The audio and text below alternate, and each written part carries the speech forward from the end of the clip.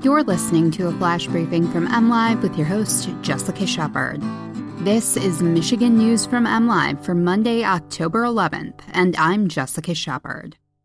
Governor Gretchen Whitmer vetoes a bill allowing wildlife feeding.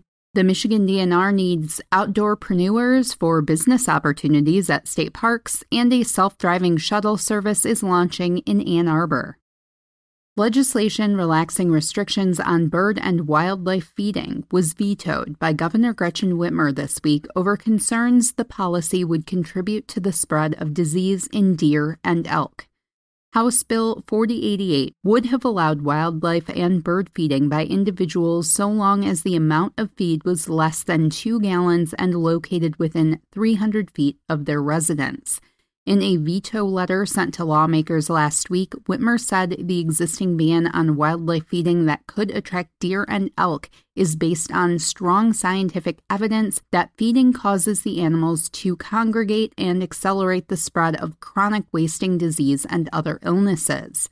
Baiting and feeding deer remains illegal in most of the state. Michigan's Natural Resources Commission, which regulates hunting and fishing rules in the state, began instituting baiting bans as a response to chronic wasting disease, a contagious and fatal neurological disease found in deer, elk, and moose.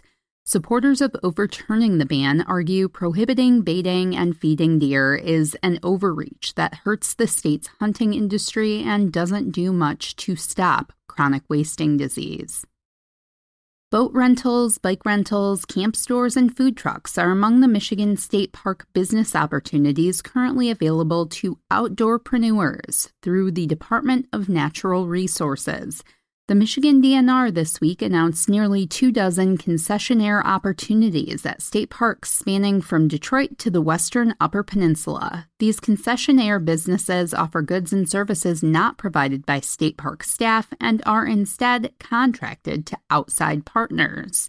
Lori Green, concession and lease manager for the DNR, said that operating a state park concession service includes perks like not paying property taxes and, in many cases, built-in infrastructure.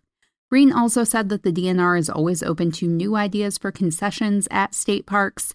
More information can be found at michigan.gov/DNR.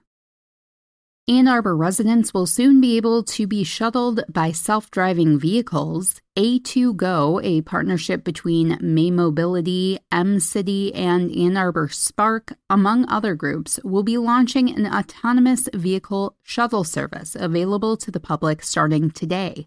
The free service will be available to move people between Carytown, downtown Ann Arbor, and the central and south campuses of the University of Michigan, and will be offered Monday through Friday from 8 a.m. to 8 p.m.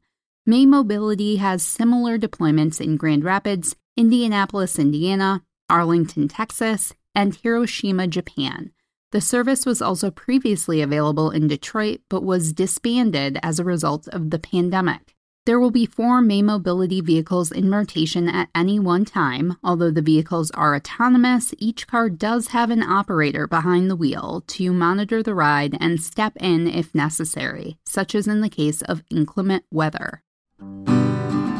You can always find the latest Michigan news by visiting mlive.com, and make sure to check us out on Facebook, Instagram, and Twitter. We'll be back here tomorrow with more Michigan news from MLive. Thanks for listening, and have a great day.